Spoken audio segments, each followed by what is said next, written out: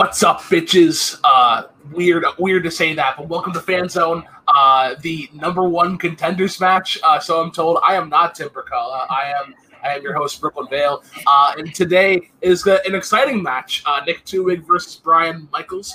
People who have been new to the debate team since I have been active in it, but it's good to see that they are getting up to another contenders match. Winner takes on Tim for the championship. At first, we're going to introduce our judges, starting off with a person that I have known for quite a while, Mr. Cody Newberry. Cody, how are you feeling about Nick versus Brian? So it's funny, like Brian was the one on the post who was like, well, now we're mixing. I don't think I'll do this. And now he's at a #1 contenders match, which is exactly his entire career. He downplays himself and then he shows how good he actually is. He has so much movie knowledge, so I think mixing it up. Plus he has fandom knowledge that he just doesn't want to claim. So that's interesting.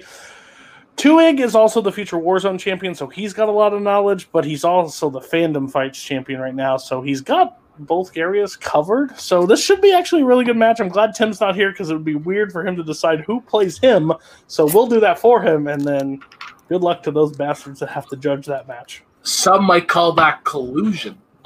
But let's go to our other judge, and that is Caleb Boatman. I see he is eating either popcorn or kettle chips. Caleb, do you judge better when you're eating, when you're not eating? The frick is a kettle chip? You've never heard of a kettle chip? Well, that's a little weird, but oh, is that like just chip up with like the bake? Well, let's just anyways, move on. Okay, I know what a kettle.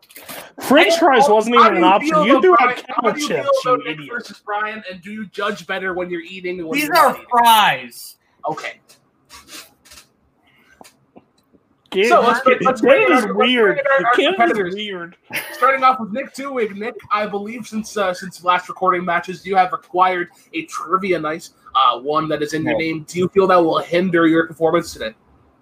No. If anything, it makes me look at movies that don't have Harry Potter or Darth Vader in them. So that's got to help a little bit, I would imagine. Also, 12 Angry Men, just the greatest movie of all time. Am I right? Nick wins. We can go home. Nick entertaining the judges. Collusion. We'll see how that fares off. And you see his opponent, Brian. Brian, you have not acquired a trivia night over the last time since recording matches. But how do you feel? Does not having a show improve your performance? I feel that it wouldn't matter at this point because Caleb's already made his decision. So I'm just going home. I mean, I am home, but I'm going offline. So it is what it is. I feel it. All right. Well, how it's going to work for anybody who hasn't watched before? These guys have to draft 4 prep questions, 2 apiece. They gave questions. They gave answers. They have 1 minute for opening and closing and 5 minutes of free form. As I said, guys, in the free form, no touching of the hair or face and no filibustering. We'll start off with question number 1, drafted in the category of Disney Pirates. Their question is, what is the best scene in a Pirates movie? And we're going to be starting off with Brian on this one. You have 1 minute. Time begins whenever you start talking. All right, a little peek behind the curtain here. In my previous Fan Zone match, there was a question that we never got to. It wasn't used. Supposed to be what was the best sword fight in a Pirates of the Caribbean movie, and my answer was the Dead Man's Chest 3-way fight, and it still would be. That's an amazing, fun sword fight. But the best overall scene in the series, not quite. The best scene in the series is actually one of the longest as well, clocking in at almost 20 minutes long. It's the Maelstrom sequence at the end of At World's End, the perfect culmination of the entire trilogy formed by the first 3 films in the series. It's an action extravaganza, epic in scope, fitting as the climax of the saga while at the same time containing smaller personal moments and tying up multiple threads and storylines. No scene in the franchise so perfectly encapsulates everything Pirates is about better than the Maelstrom scene. It's creative, action-packed, exciting, a generous helping of comedy mixed in. There's romance, moral dilemmas, sacrifice, and most of all, it's fun, which is what Pirates of the Caribbean is all about. Ending with 1 second to spare, using the efficient time of that opening. We'll go now to Nick's opening. Nick, what do you feel is the best scene in a Pirates movie? 1 minute. Time begins when Little peek behind the curtain. I didn't know that little peek behind the curtain, so I'm glad I picked Brian's favorite sword fight. Unfortunately, he picked the entire third act, which is almost universally disliked by most people. A lot of things he said in terms of fun, in terms of character moments, in terms of swashbuckling action is actually the three-way sword fight on Isla Cruces in Dead Man's Chest. And the reason is it's because we get to follow three characters who we've been following all along. The whole story of Pirates, when you really go back and look at it, and I love Pirates. Like I'm not like ho-ho level Pirates, but like I defend the Pirates movies. I really like them. From the beginning, it's Jack, it's Norrington, it's Will Turner. It's them having to be allies at times, them being enemies at another. And this moment in Dead Man's Chest is what Pirates is all about, because we get to see these three as characters when their sort of forced allyship is finally comes to a head. It's what we've been waiting for the whole movie, and it's fun, and it's good to watch, and I'll get into it. All right. We'll go into the free form, gentlemen. You guys know how it works. 5 minutes, no filibustering. Nice back and forth. Let's get it on. You know, you say it's what everybody's been waiting for till the end of the movie, but what my scene is what everyone's waiting for at the end of the entire trilogy. It kind of wraps up everything. It's so many storylines. It's got everything going on. It's got swashbuckling sword fights with Jack and Davy Jones on the mast of the ship. It's got ship versus ship cannon battles. All the characters' personalities show through in their dialogue and action. Barbossa chewing up the scenery, Jack doing his usual thing. Even the minor characters like Pintel and Rigetti get to show off. And there's so many storylines and so many different things that all come together. This one scene gives you everything that Pirates is all about. Yeah, the only thing Pintel and Rigetti do is hide, and then they fire a monkey out of a cannon. This moment in At World's End, look, I know it's best seen, but I think the rest of the movie sort of kind of has to factor into what we're looking at when we look at the scene. The fact is, there's two armies of ships that we want to be fighting each other that are sitting there doing nothing. We just sat through an hour-long brethren court meeting that makes no sense. And the fact that they're fighting in a maelstrom now, there's a lot of nitpicking that I'll get into later as to why it doesn't totally make sense. But there's a lot more filler in there that actually makes this very long third act that no one's really waiting for anymore because we're kind of bored at this point. The three-way sword battle, like I said, Dead Man's Chest is a really good movie. Jack Norrington and Will Turner are three of the most interesting characters. And like I said, they've been forced to be allies up until this point in the movie. And it's what everyone's been looking at, just knowing that this sort of tumultuous relationship is going to end. And when they finally find the chest, you know, the MacGuffin of the whole thing, this is what we've been waiting for, is watching their interests collide.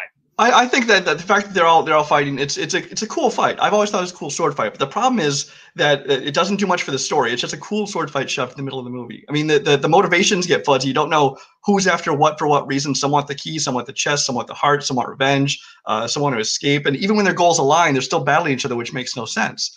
And as for World's End, I mean, you talk about so much, there's too much filler, but then you want the army versus army of ships battling each other on top of that. And for all we know, they were battling in the background, but they didn't need to show all of that stuff.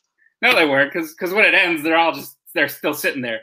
Rigetti lays out all those things that you just said were confusing. He literally sits there and goes, you know, Jack wants it to save his own skin. Norrington wants some sort of redemption, and Will wants to save his father. The fact is, there's little character moments within the sword fight where Will and Norrington team up on Jack, and then Jack does what he does best and outsmarts Norrington and gets him to fight Will again. The fact is, there's so many cool character moments that come out, and you say it has nothing to do with it. We literally find out who gets Davy Jones's heart, and it leads into the third movie. Which leads into the third movie, which is what's important, which just means the third movie is where everything comes together. You finally get the payoff of everything in all these other movies coming together. I mean, it just, in the middle of this giant battle, in this maelstrom, in all this rain, you have Will's father being saved. You have the death of Davy Jones. You have the marriage of Will and Elizabeth. You have the death and saving curse of Will Turner. In addition to just all the cool action stuff, this has so much story that is told very well in the middle of this battle. It's not, you know, stopping to do an action scene. It's not, you know, it's not taking away from the character moments. It's all mixed so well and everything goes together. I mean, I would disagree, because you have those two clowns from the first movie that had one funny moment, then they played out way too long, and they're like, oh, we're guarding the chest now, but oh, now we're talking to each other, and Jack takes it. And then they swing. Those two, like, totally take me out. I'll give you the wedding. The wedding's kind of cool, but you picked a scene that's so long and has so much in it. Why is Bootstrap against Will? Like, that's never really totally explained. Why is this is where it's against Will because of the curse of the ship. It's got him working for Davy Jones and sort of the ship. I guess it's not really totally explained. And my issue is this is the moment, this Maelstrom battle is where Jack Sparrow becomes a cartoon. Because in the three-way sword battle, the swashbuckling stuff on the spinning wheel, that sort of action is all believable up to this point because that's what. But he's not cartoonish in that when he's sticking halfway through it and going around with the wheel. No, because it's like the peak believability.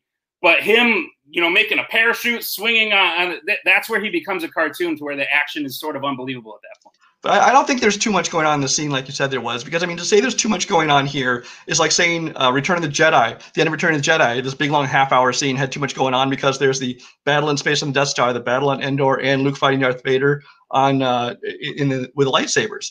But right. Like that film, this was like the ending that the whole thing built up to. It had to be long. The length is not a bad thing. The length is a good thing because you get to tie up every single storyline as well as be having so much cool action, so much comedy. You got some romance in there. You got everything you want in this climax. Right, but the Star Wars thing is a bad comparison because that's much grander in scale. We're on two tiny ships. And here's the nitpick. I hate this about the Pirates movies. We literally watched Barbossa kill like 20 guys over a matter of a minute. How on earth is there still people to fight for a half hour? There's a very limited amount of people, and I hate that these battles that go on forever when people are dying left and right. All right. That was a good free form. We'll now go into the closing arguments. We're going to start off with Nick on this one. You have 1 minute to wrap everything up.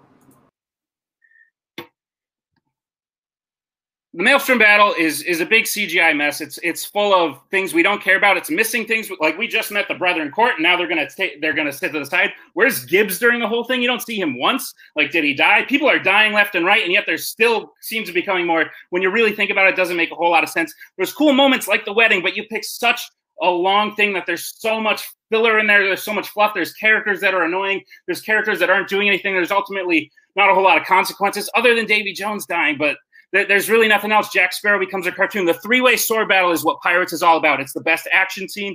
It's the best sword battle. And it's the best because we get to explore the characters who we've come to know and love when they're finally faced with the choice with, okay, all these people who I've been in a tumultuous sort of allyship relationship with, this is the head where it comes because all three of our goals are now clashing with each other. And this is the explosion of it. It's cool. There's Pintel and Rigetti actually provide comedy in this scene, unlike the Maelstrom battle, and it's cool. We just get to see them fight. All right. Now we go to Brian for his closing arguments to finish the question. All right. First, fact checking. Gibbs is all over those scenes. I just watched it this morning again, and Pintel and Rigetti have plenty of comedy scenes. But that aside, it's no secret that I love the Pirates of the Caribbean franchise, especially the three that make up the core trilogy. You'd be hard-pressed to find any scene in these movies that I don't like to some extent, and that does include the entertaining sword fight from Dead Man's Chest. But the Maelstrom took what they did there and improved upon it in every aspect. The action, the fun, the characters. It was so much more than just a sword fight. I know many people have mixed feelings about the later films in the trilogy. A lot of people only like the first one. A lot of people think this one's bloated. But looking at the specific scene by itself, in that sequence, it's the most impressive scene on a technical level, on a creative level, in terms of progressing, and in this case, wrapping up the stories. And when you look at it as a piece of the massive franchise that is Pirates of the Caribbean, no other scene exemplifies the series as a whole so well. That just makes it all the more worthy of the title of Best Scene. That's all the time I need. All right. Ending a little bit early once again. We'll bring in Nick, and I'll also bring in Bert and Ernie. We'll give them time to write their answers on their whiteboard, and I will go first. I already have mine. Okay. Cool. All right. So I'm gonna go first. Just go back and forth. I think it was just more so that one person tried to land a bunch of offense. I praised them, but it just didn't land. I think the defense was really well done by Brian. And that's why I'm giving him my points. Just handle a lot of things. And I think Nick even knew halfway through the freeform that he wasn't hitting anything. But Bowman, Cody, how do you guys fare? Yeah, I'm also voting for Brian. Or maybe I should have gone with Cody. Sorry. No, it's fine. I'm also voting for Brian. I think that it was actually a really close fight, in my opinion. There was a lot of back and forth. I do think Brian had a really good defense at the end of the day. So that's kind of where my allegiances lie. Yeah, Nick may like the Pirates of the Caribbean movies. I'm pretty sure that Brian loves the Pirates of the Caribbean movies. So you could see the passion. And that opening and closing were, as to say, maybe scripted prior, but very well delivered. So I will give the point to Brian. All right, so Brian, I have notes. They are scripted, but I have notes. That's fair. It was beautiful. I about cast my ballad for you. It's great. All right, so Brian does take the first point as I get rid of Statler and Waldorf here. We now go to your second question, which is going to be in biopics. What musician / band that hasn't gotten a biopic should get one? I am excited. I'm tingling with anticipation for this question. We are starting off with Nick, and this one, 1 minute, 4 zeros whenever you start talking. I think when I say this answer, everyone will be shocked that there really hasn't been a true biopic of him yet. There's been, from what I understand, there's been movies that sort of surround the same time period that maybe like feature him. But Kurt Cobain, lead singer of Nirvana, needs his own biopic. He needs his own biopic that explores his whole life, which is only 27 years long. But man, there's a lot in there to explore. So it's going to be hard to sort of sound excited about a movie that will be so dour, but think of movies like Manchester by the Sea or A Star is Born, where we can explore the idea of depression and drug use in this man who had so much going on in his life and was so complex. Think of the lessons we can learn about how art is really born out of tragedy, out of sadness. He had a lot of close calls in his early life that I think would be interesting to explore. He had a rough childhood growing up. And ultimately, I think his life is just much more interesting and much more lesson teaching than my bonus choice. Time. All right. Thank you very much, Nick. We'll move over to Brian for his opening argument. What musician / band that hasn't gotten a biopic should get one? 1 minute, whenever you say. Prince, by a mile. Prince was a musical genius. He's an immensely talented guy and one of the most influential musicians, not only of his generation, but of all time. He was as enigmatic as he was charismatic. I mean, this is a guy who you can never really figure out, and he lived in mystery. So between covering the accomplishments of his career and in his public life and uncovering the mystery of his private life, Prince is perfect material for a biopic. He was a runaway from a broken home who suffered epileptic seizures as a kid, and he made up for that by becoming as flashy and noisy as he could. He's obsessed with music. He lived, breathed, and ate music. He composed, produced, recorded everything, his own songs, often playing all the instruments himself. He had every room in his house wired to record sound so he could do it whenever he wanted to. I mean, this guy breathed music. He said it was average a song a day, which there's still hundreds of unreleased songs stored away in a vault somewhere. His whole career had controversy. I mean, Purple Rain is the one that Tipper Gore said started her parents' anti-music crusade. And all this is just scratching the surface. There's plenty more to get into that makes it interesting. All right, perfect. We'll bring back in Nick and go to the free form. Don't need to say anything. Let's get it on. All right, let's get it on. I would like to start by saying I would sit and watch Prince perform Purple Rain in the Rain during the Super Bowl over and over again, hundreds of times. That does not, him being possibly the better musician does not mean that the biopic will be better. All you said about Prince's life was that he loved music. He was dedicated to music. I love music. I'm dedicated to music too. That doesn't make for an interesting movie to watch. Well, like I said, I just scratched the surface on this. I mean, Prince's life, a lot of it's a mystery people don't know about. I mean, he had a kid born in 1996 who died 6 days later of Pfeiffer syndrome, and they pretended he was still alive for a month after that, even during an Oprah interview, because they didn't want to deal with it publicly, and eventually it resulted in the end of his marriage. He had legal fights with his label where he scrawled "slave" on his face and even changed his name to an unpronounceable symbol just to try and distance himself from the catalog. Like I said, there's the whole anti-music thing that Tipper Gore started. He basically was one of the reasons they started with parental advisory lyrics. I mean, everything about his life is interesting. This man obsessed with music as well as all sort of his private life. Whereas Kurt Cobain, I mean, you said that you can deal with depression, you can deal with drugs. Been there, done that. I've seen 1,000 movies and biopics about people who are dealing with depression and drugs, especially musicians, and I don't see anything new and interesting to tell about him. I mean, I've seen Bohemian Rhapsody, Rocket Band, like that all sort of sounds like the Prince biopic you're pitching. And here's the thing, mystery sounds cool on its surface. Someone with a mysterious life could just be, imagine you're looking at a present. You're like, wow, that's a dope present. Look at how cool it's wrapped. And then you unwrap it, and there's nothing inside of it. That's the risk we're taking with a Prince biopic. You're saying if, but we know there's more in there. But mystery may be the wrong word. I guess I just meant it's not well known. But it's not a mystery. But we know if you look into it, if you read into it, you find out so there is so much more substance there. Whereas Kurt Cobain, you still haven't told me anything beyond he was depressed and did drugs. Well, yeah. Well, he lived a tough life and being younger, like Prince did. His parents divorced, only he had a lot harder of a time. Prince, I think, ran away and lived with his neighbors or something like that, and then wound up growing up okay. All you've told me is that Prince lives, breathes music. That's not fun to watch. You've mentioned like the kid thing. That kind of sounds interesting for maybe like a 10-minute scene, but I just don't see a whole lot in Prince's life that makes for an interesting biopic. He's a great musician. One of the most influential musicians of all time, but I don't get how that translates to an interesting biopic. At least with Kurt Cobain, you have themes that we've seen in movies before. It's true. Like I said, Manchester by the Sea. Like I said, A Star is Born. Those are themes we've seen before. But it's based on a real-life person this time in a real-life event. When he was 17, he laid down on train tracks and tried to kill himself. And the train wound up taking a different track. Like, just imagine how haunting that would look on screen. Okay, you got me for one scene. You still have basically told me almost nothing about him because the problem is, I mean, he's a great musician. I love his music. Obviously, they've had a major impact with Nirvana. But I mean, you haven't really told me anything that's interesting about his life that could sustain a whole movie besides tell me, yes, these scenes we've already seen in Manchester by the Sea and Star is Born and all these other things. The only thing that's interesting about Kurt Cobain really is the mystery around his death. And you can't really explore that because if you even imply in the slightest chance that it was anything but a suicide, you're not getting the rights to use his music in that movie because Courtney Love holds most of the rights to that. You don't even need to show it.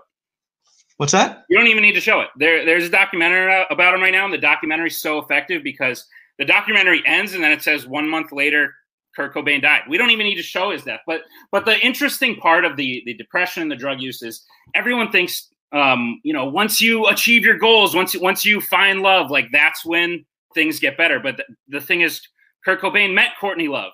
Kurt Cobain joined a band. Kurt Cobain's band made it big. He got to be on MTV. All his dreams came true, and yet the drug use still came. The depression still came. It's a very interesting topic to cover, which has been done in other movies, but that doesn't mean it can't be done again. Like themes in movies are reused all the time, but it's very cool because it's actually a real story this time. But at least you're saying there have been documentaries done about him, a montage of Heck and Kurt and Courtney and several other feature documentaries about him. There's been really no feature documentaries about Prince. There's so much more to tell, so much more to learn about him that most people don't know about him. Whereas Kurt Cobain, I'm still not hearing anything that makes it sound interesting and something I want to see beyond like seeing the creation of the music. And that you get Bohemian Rhapsody kind of thing, which is, okay, here's this song, this song, this song. But I know you weren't leaning on that. You were leaning more on him growing up and stuff. Right. But again, I'm not finding anything original in there. And you're kind of trying to bash Prince for not having anything that's not been seen, but you're doing the same thing. Maybe there hasn't been any biopics about Prince for a reason, because maybe his past life wasn't all that interesting. Maybe a guy who just lived and loved and breathed music isn't that interesting to watch in a movie. It's something to admire, don't get me wrong, but for a 90-minute feature-length film, I don't think it's a very interesting story to tell. You told me like one or two things that don't even seem like they would connect throughout the movie. Time. All right, perfect. So let's go into some closing arguments. We're going to start off with Brian on this one. 1 minute to wrap everything up. All right. Prince's story is both fascinating on a personal and professional level. It will make for an equally fascinating film. It's a story that needs to be told in a visual medium. The timing's never been better. Prince's death is recent enough that it still resonates with people, but it's not so recent that it feels opportunistic to make this movie. And in a modern of gender fluidity, in a modern era of gender fluidity, things like that, Prince is way ahead of his time. I mean, even changing his name for a time to a symbol of mixed and male and female symbol. So I mean, it just seems like a great time to do something about Prince. He was writing a book memoir when he died and hoped it would cover everything up until the 2007 Super Bowl performance that Nick actually mentioned as being so great. And I agree. That performance is the perfect place to end this film. It's almost unanimously considered the greatest Super Bowl performance of all time. It's iconic in the pouring rain, no less, seen by 140 million people and culminated with a stadium full of 100,000 people singing along with this chilling rendition of Purple Rain in the rain. I mean, that just gives you goosebumps. Like, you can just visualize this and that final shot just writes itself. All right, perfect. Go now to Nick for your closing arguments to wrap up the question. it gives you goosebumps, but you could just go watch the performance. I'd much rather do that than wait 90 minutes of filibustering of stuff that'll probably not be true. And after the movie comes out, everyone will be like, well, this didn't actually happen. Because the fact is, not knowing about Prince's life does not mean it's going to be interesting. I've given you real things that have happened in Kurt Cobain's life, real interesting story, real interesting themes. That's the one thing I didn't hear. I didn't hear a theme about what Prince's biopic would be about. The fact is, we just got Rocket Man. We just got Bohemian Rhapsody.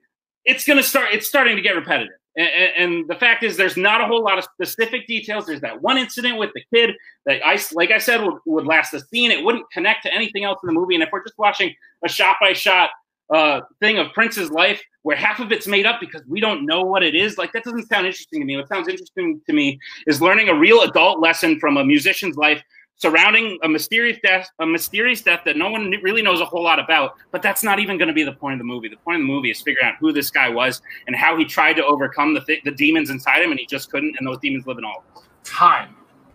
Alrighty, bring in Brian, and then we'll bring in Felix and Oscar as they have requested. You got it wrong!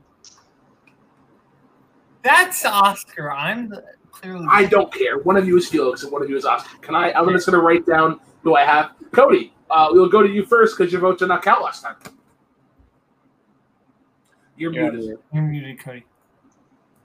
My favorite thing in the debate is to hear two people say, I never want to watch that, or I don't want to see that, or I don't want to watch that. And the good thing you don't have to choose. It's us. I think the overall story was better told by Nick, because basically there was an argument said by him that says Rocket Man, it's Bohemian Rhapsody. And he basically told us like Live Aid at the end. He didn't touch on it, but it was like it ends in the same way. And there was no counterpoint where it's not going to be Rocket Man or Bohemian Rhapsody, when Brian just kept hammering the points that I've already seen this in any biopics, but he didn't tell me how it's going to differentiate between the two that Nick showed. So Nick gets my point. Okay, let's go to Bowman. I didn't write down Nick. I wrote down Tuig. I think, but no. For me personally, I think Tuig just gave me more about what the movie would be about, and Nick kind of hit on that. That Brian was more talking about the musical moments, but not really enough about the personal drama. So I do think Tuig argued better this time. All right, so Tuig gets the first point. I actually disagreed with both of you. I went with Brian. I felt like Tuig was trying to push through the wall that Brian was making, as opposed to like stepping aside. I was waiting for Nick to go for a new angle, because he was like, "Oh, well, it's going to be this. It's going to be like this and this and this," and it's like, "Well, no, it's actually going to be this and this and this." But yeah, that's not me. So yeah, let's go to question number 3.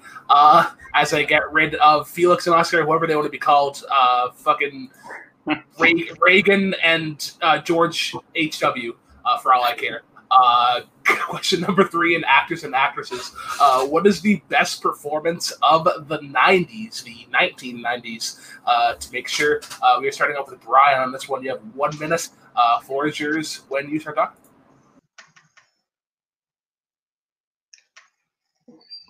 The 90s are packed with great performances by actors and actresses alike in leading and supporting roles, which is a great decade. But you look at the top of any list, a critics list, Oscar list, awards, websites, and there's one name you'll see over and over, and that's Denzel Washington, specifically in his portrayal of Malcolm X in the 1992 film. Denzel's always been one of the most respected actors in Hollywood, and his role in Malcolm X is his masterpiece. He's not impersonating Malcolm X here. He is Malcolm X. As one critic stated, Malcolm X contains one of the single greatest performances in movie history. It's the type of role that doesn't level the biopic playing field so much as define it. This role took advantage of all of Denzel's talents. He plays the young, cocky, fun-loving characters as he does here when he plays Red Little. He plays anger better than most anyone, from quiet, seething anger to boisterous rage.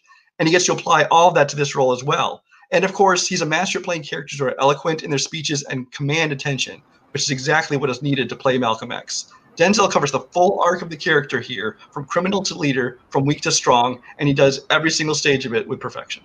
Time. All right. Sorry. Nope. Ending right on the dot as I take myself out, and not Brian. Tuig, you will now wrap up the closing statements. What you feel is the best performance of the 1990s? Guess who doesn't give a damn about critics and Oscars and all this stuff?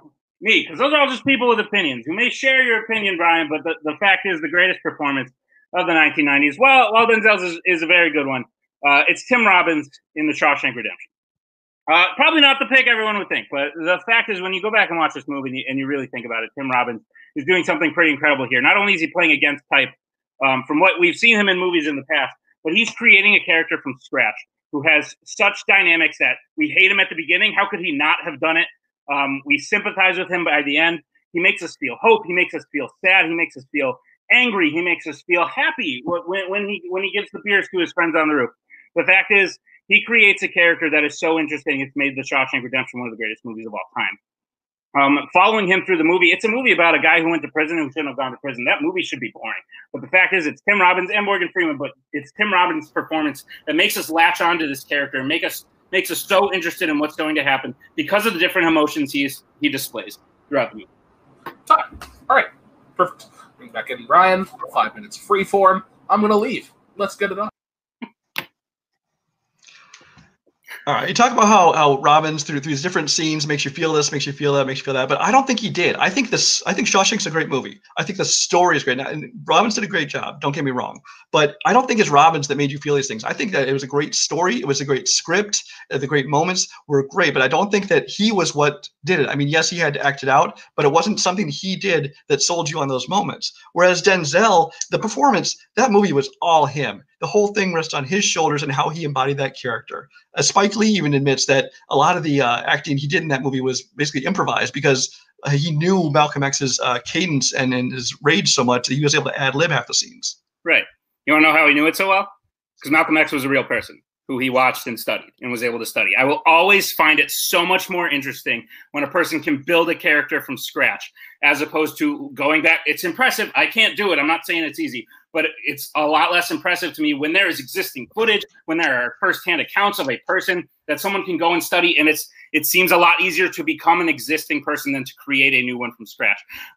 You could say that. I could say the story of Malcolm X is what makes that movie interesting. Spike Lee's direction is what makes that movie interesting. I think focusing on the performances, Tim Robbins is better by a mile to me because of all the different things you have going. That movie is a roller coaster of emotions, and it's because we're following Tim Robbins' character throughout it, and he is the one who presents those emotions so well. You say it's easier because he was a living person, but I mean, if you're trying to do an impersonation of someone, yes, that makes it easier. And obviously, he does a great impersonation of him, but he doesn't just do that. He embodies the whole character, and you don't look at him like somebody who's just doing impersonation. You like look at him and think this is Malcolm X.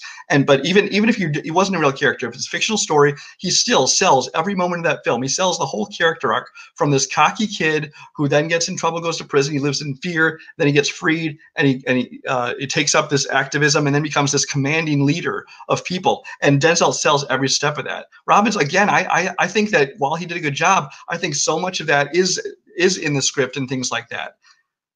I would disagree. Like just watching Denzel's speeches he gives, it might seem good, but then you sit back and you realize that every 3 words the audience is going woo and hyping him on, and the hype is coming from the audience, not from necessarily Denzel's performance. It's definitely helping. But the fact is, there are other things surrounding Denzel, just like there are other things surrounding Tim Robbins. So I don't think that's necessarily a knock against mine, because it would be just as much against yours. Also, we got to look at these 2 actors. You might disagree, but Denzel's performance, the speeches he gives, the tone in his voice, the attitude he shows.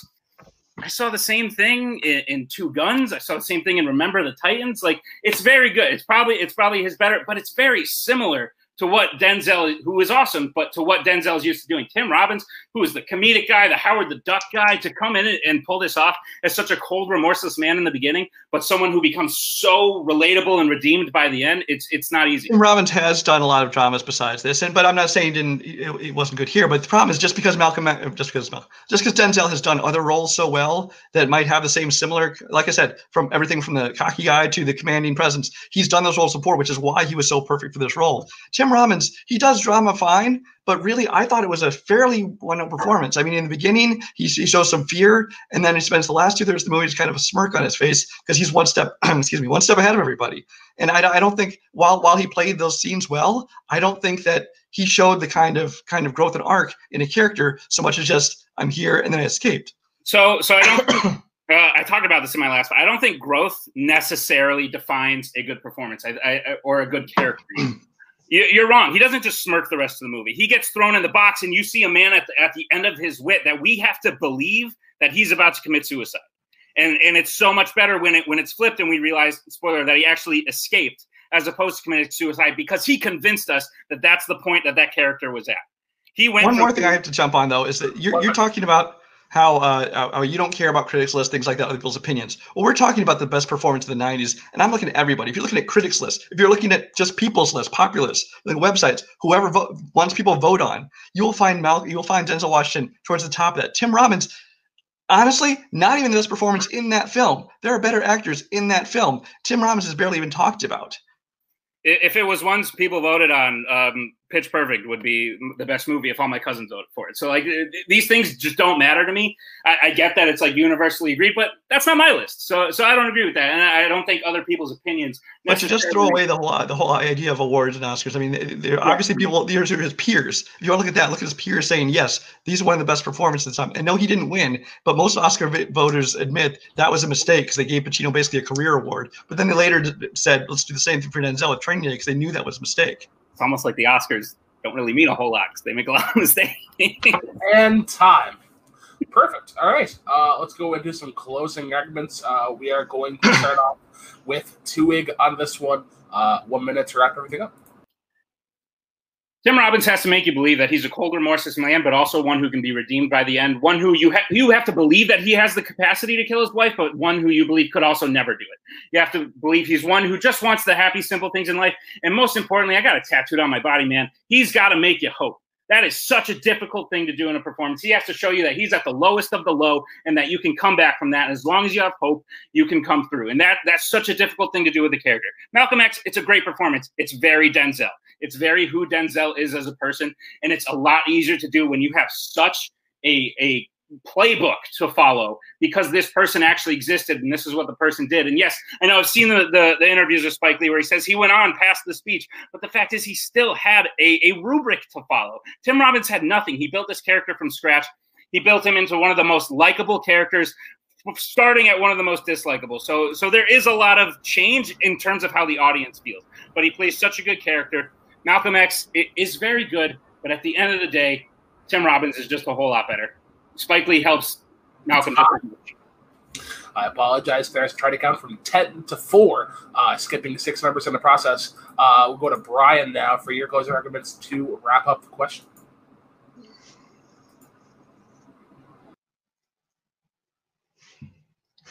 Malcolm X or Shawshank Redemption? You ask me which is the better film? I will agree. I'll say Shawshank Redemption. Absolutely. But we're looking for the best performance of the 90s. And Denzel acts circles around Tim Robbins. That entire film rested upon the shoulders of Denzel's performance, and he did not disappoint, bringing the full range of his acting skills to convincingly portray a man who has changed in many ways over the course of his life as he commands our attention with every single scene.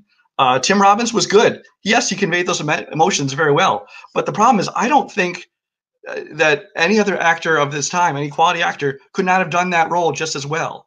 The Malcolm X could only have been done by Denzel Washington. He took that role and he made it his own. And like I said, Tim Robbins wasn't even the best performance in that film. There are better actors in that movie. So how can he, if he's not even the best of the movie, then how can he be the best of the whole decade of films? Denzel's was a performance of the ages, still talked about to this day. And it's one of the biggest mistakes Academy Awards ever made, but no, you don't care about awards, but everyone agrees that it deserved it. And it's a shining example of his talent. And you didn't even need to see Malcolm 1 through 9 to understand 10. Just saying. All right. We'll bring back in Nick, and then we will bring in Cookie Monster and Elmo for their choices.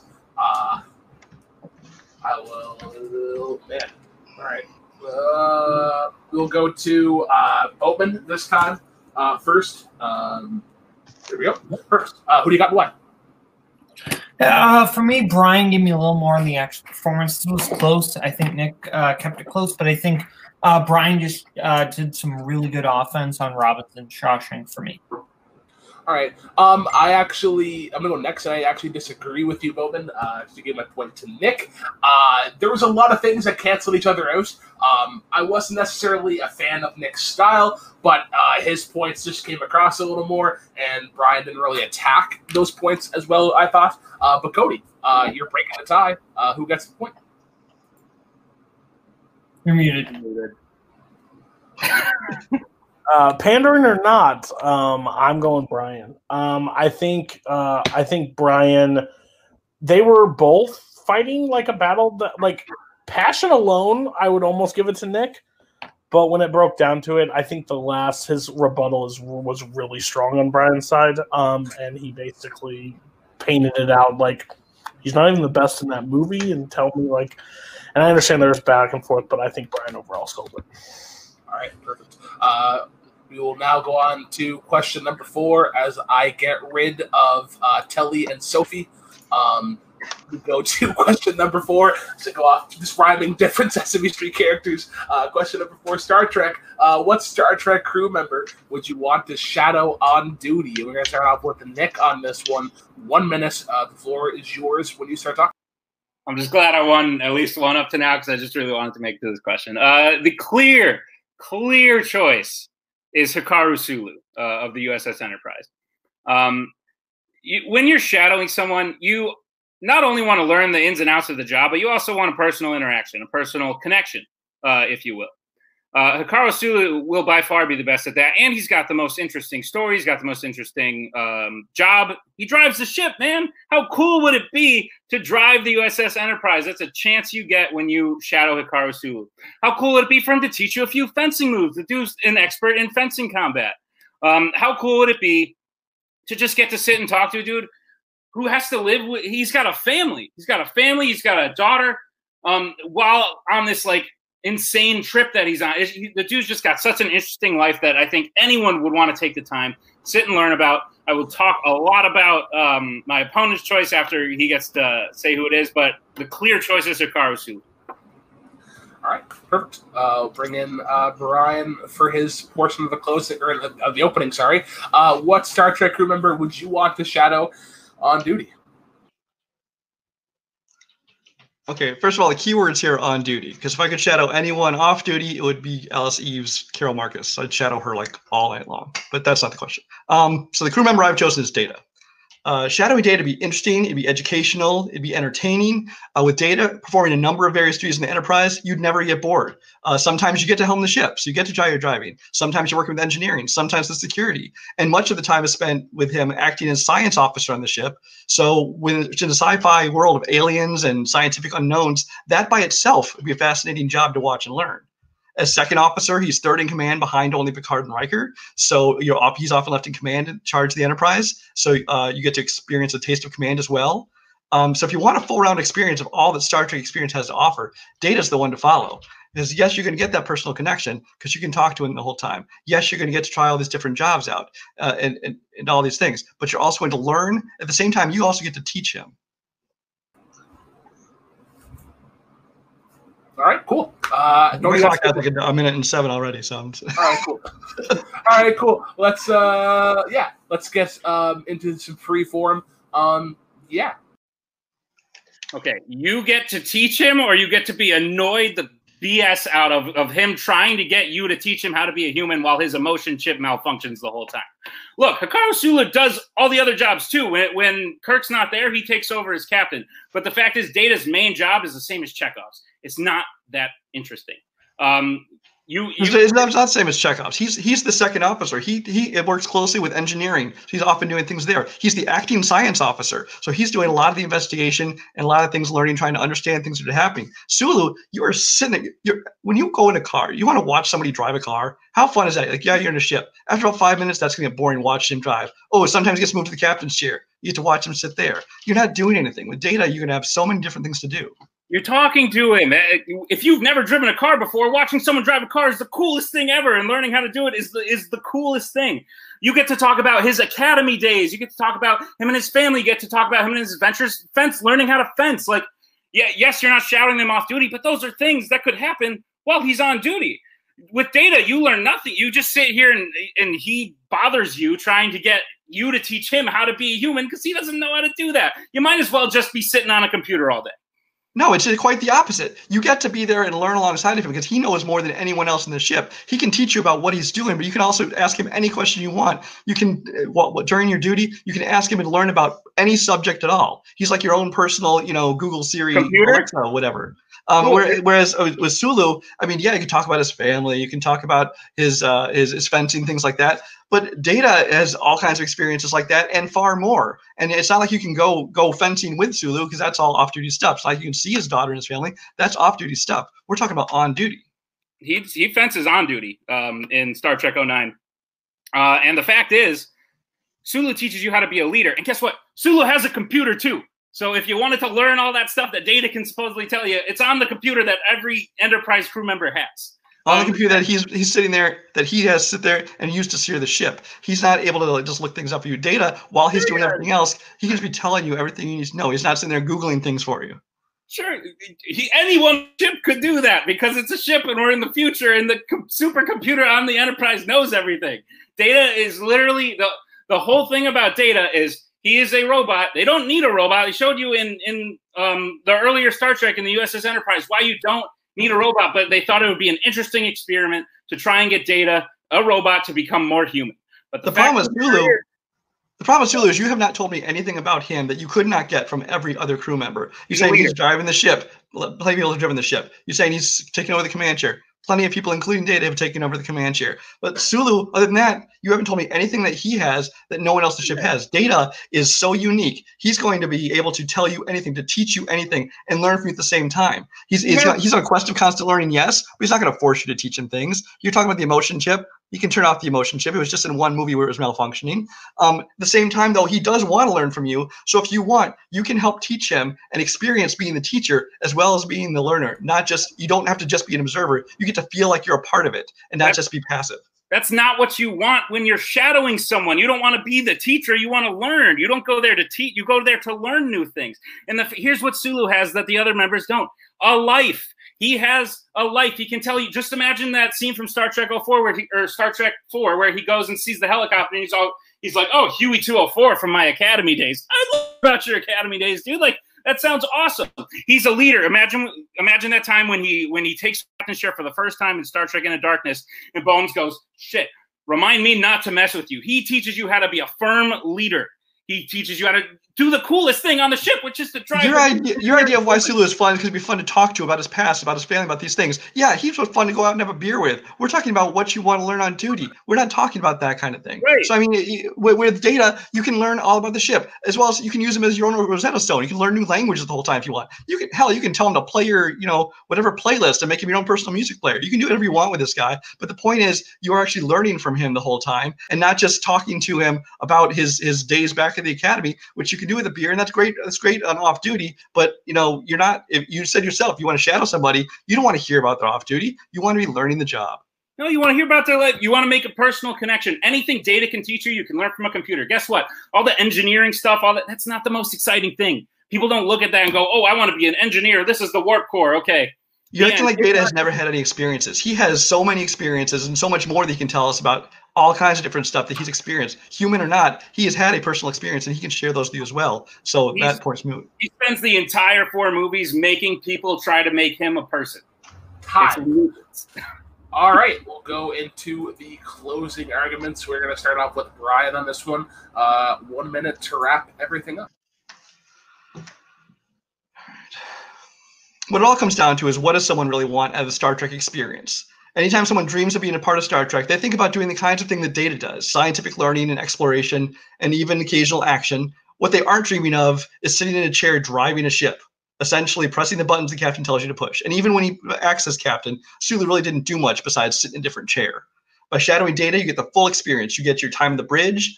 Yes, you get to experience almost every aspect of Starfleet, not the least of which is the scientific exploration, which is really what Star Trek is all about.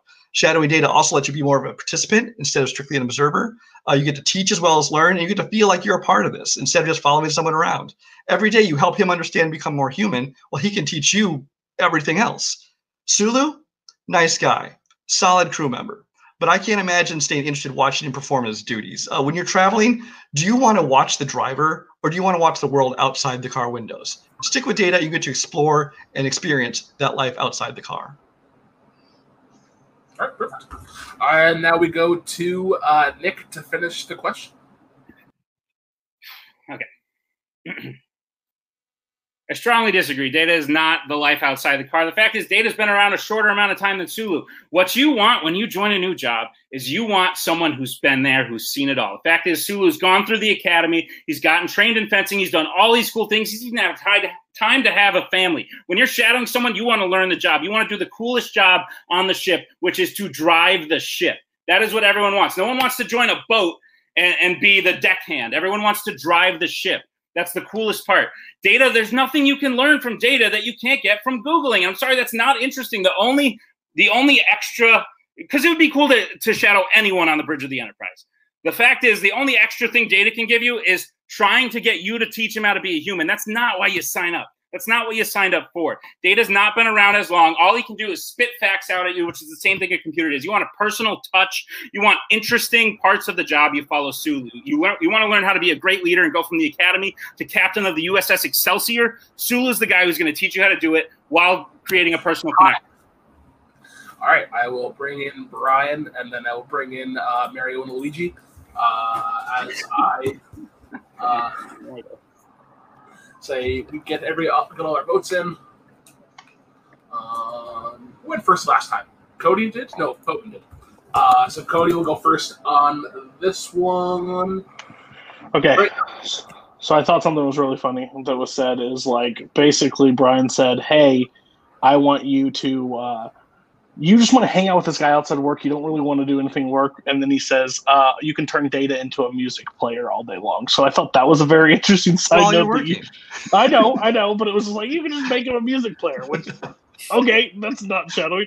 But my thing is just overall, like Nick took it. His knowledge of Star Trek just like overran with everything that he was able to list off because like all the stuff that Sulu was able to do and driving the ship and blah, blah.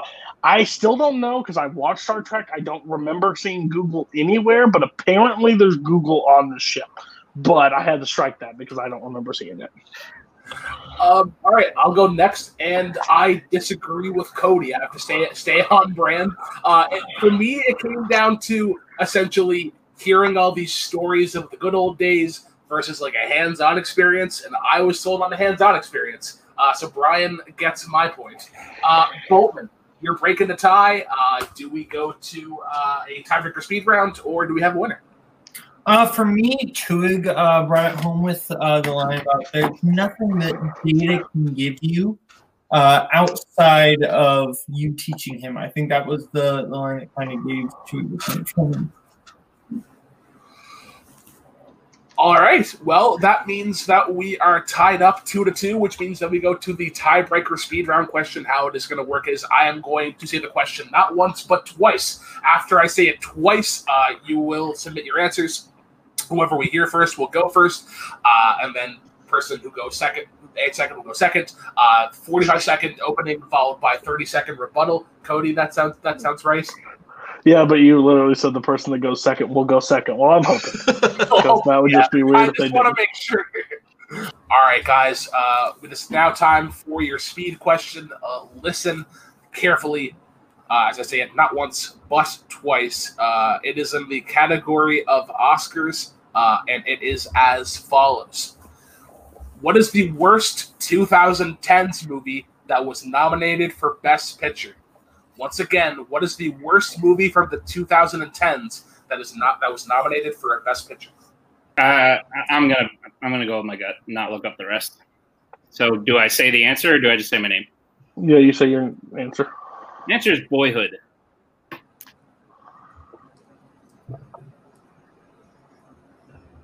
I'm going to go with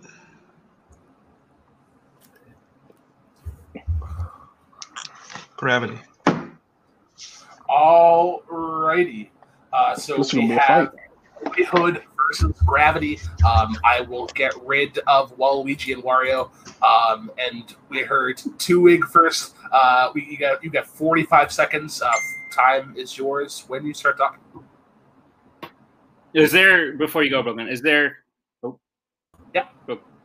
there rules on like what I can and can't say? I don't remember. Like, can I not attack his first or something like that? No, you can say whatever you want. It's your turn to just completely he has a chance to defend or not. It's just whatever you guys want to do.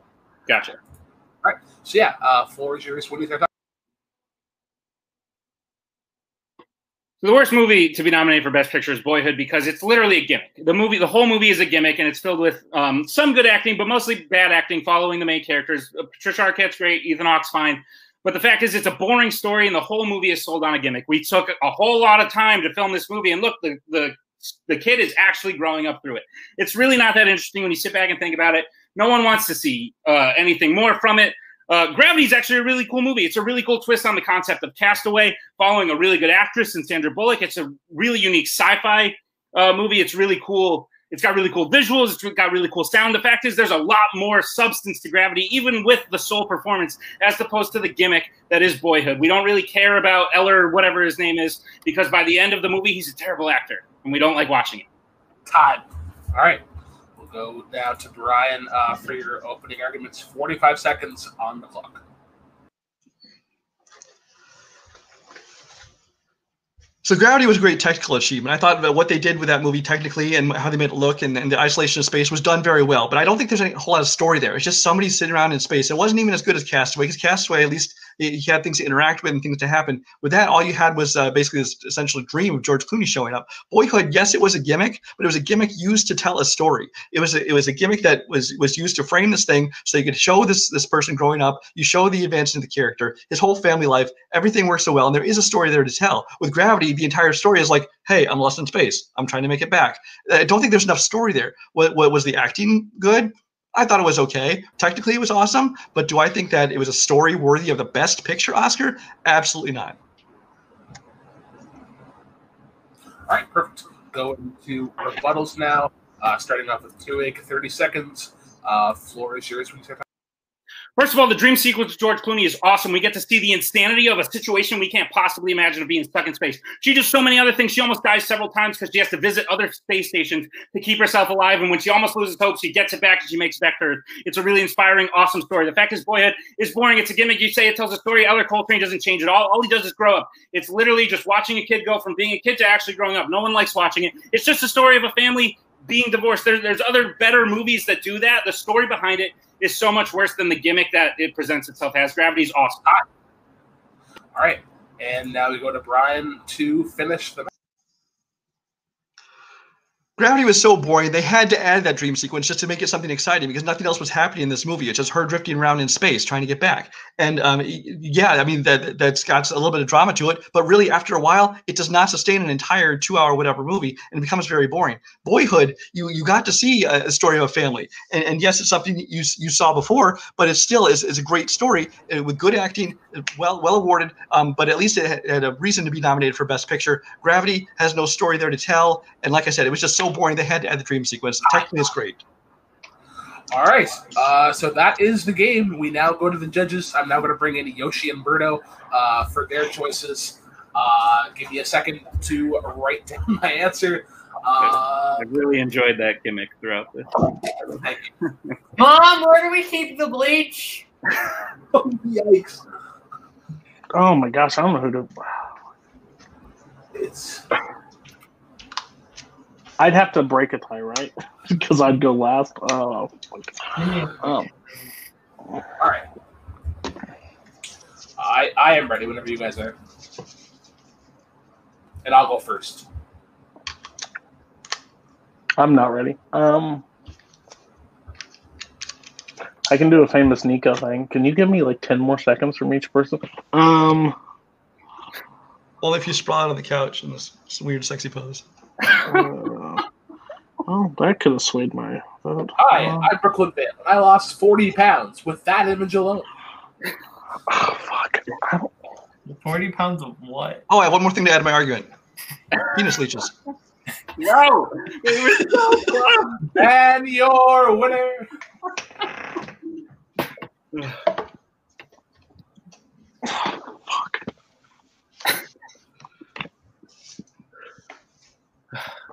Okay. Yep. It's gonna be. It is what it is. It's one of the closest fights I've ever judged on. All right. So we now go to the judges for their decision. I'm going to go first, and I am awarding my point to Nick. Nick kind of took control of the fight right from the get-go in terms of like where Brian had to adapt his opening to just hit everything that Nick tackled. Really efficient use in the speed round to get out as many points as possible. But I'm the only judge here. We'll go to Boatman next. Who does your point go to and what? The point and the win goes to Tuig.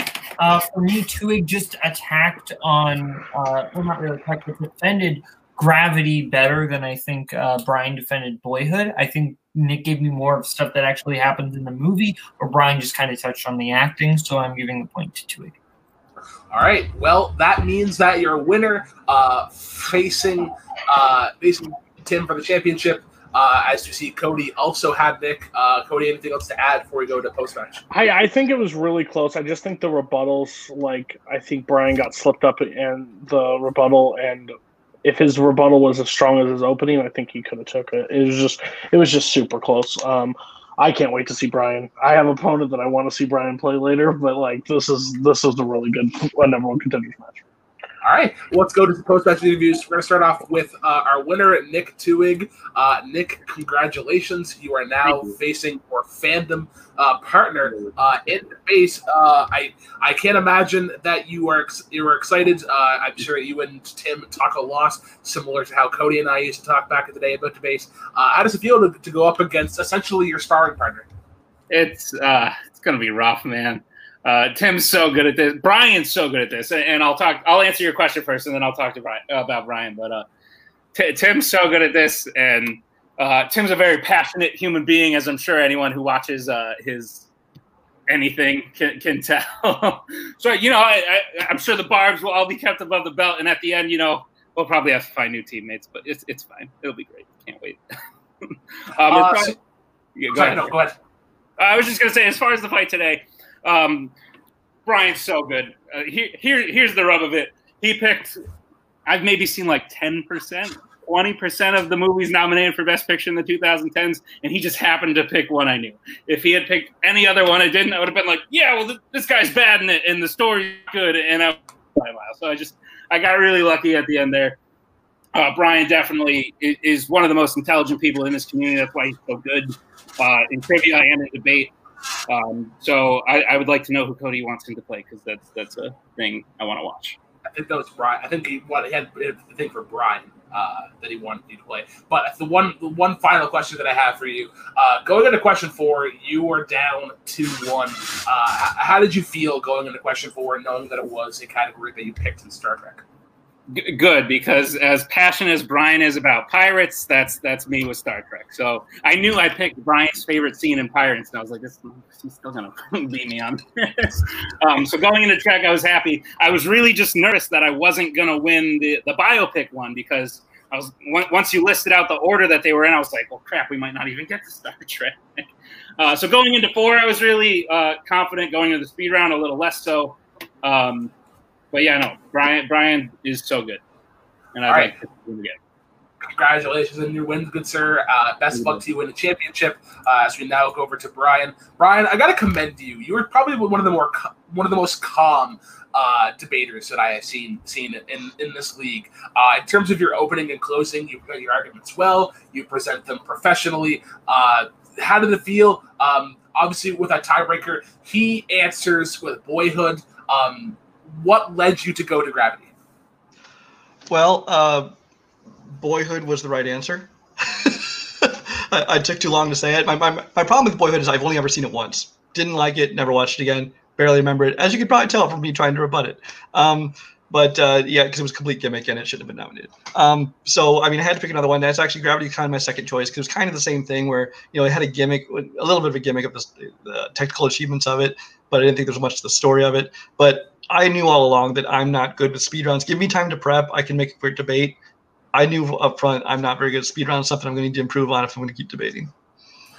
Yeah, definitely trial and error for sure. Unfortunately, we got to have a lot of practice. Not the same, but great performance nonetheless. Obviously, came down to the last question, and I'm sure Cody has a plethora of people for you to take on. As I'm sure you'll get another road to the title. So thank you once again, Brian. We're now going to bring in Diddy Kong and Donkey Kong for their final thoughts. Boatman, how do you feel about the match? I want to kill you. The match, really, really good, really, really close. That gimmick got real old real fast, and a lot of times you didn't attribute the correct character to the personality of that dynamic between me and Cody. That's not important. What is important is that I think Brian and Nick are like two of the best debaters, and this was really close. If you look at like the main round of debate, they both won on the category they picked, so they picked the right categories for them. Ultimately, everything came down to that speed round question, and at the end of the day, I think while picks aren't the only thing, they're incredibly important, and ultimately Tuig picked what they both agreed was the better answer. All right, and Cody, anything else to add? Yeah, so I am not in charge of scheduling by any means, so me saying who we want to play does not mean anything at this point. But I would love to see Brian play two people. I would love to see him play Nico, which is surprising because Nico is actually not that bad of a debater nowadays. And then Kirk Kolakowski. I think him and Kirk would have an actually really good debate because they cross over a lot on similar things, so I think it would be fun. But yeah, this was overall a great fight. Brian is me as a debater. If you give us prep time, we're good. You give us speed rounds, oh boy, we falter, and that's what sucks. Like, and it's the one thing. That's why I try to end it before I ever have to answer a 45-second question. So no, I think Tuig versus Tim. Again, I bet the community's tired of seeing these two square off, but at the end of the day, it's going to happen again. So I think Brian will be back, and I think Brian will. The knowledge he has, he'll be back in the number one contenders match before too long, guaranteed. All right. Well, I do want to thank everybody for coming on today. Brian and Nick once again taking on Tim Bracala in the next match for the championship for Tuig, Brian, Cody, Boatman, and Brooklyn filling in for Tim Bracala. Be sure to check out the plethora of content of Multiplex, not only on the YouTube channel, but on the Entertainment Podcast Network, on Spotify, iTunes, Anchor, wherever you can find your audio content. Cheers, guys, and as always, drive unsafe, wreck your car, do not care. Drive safely.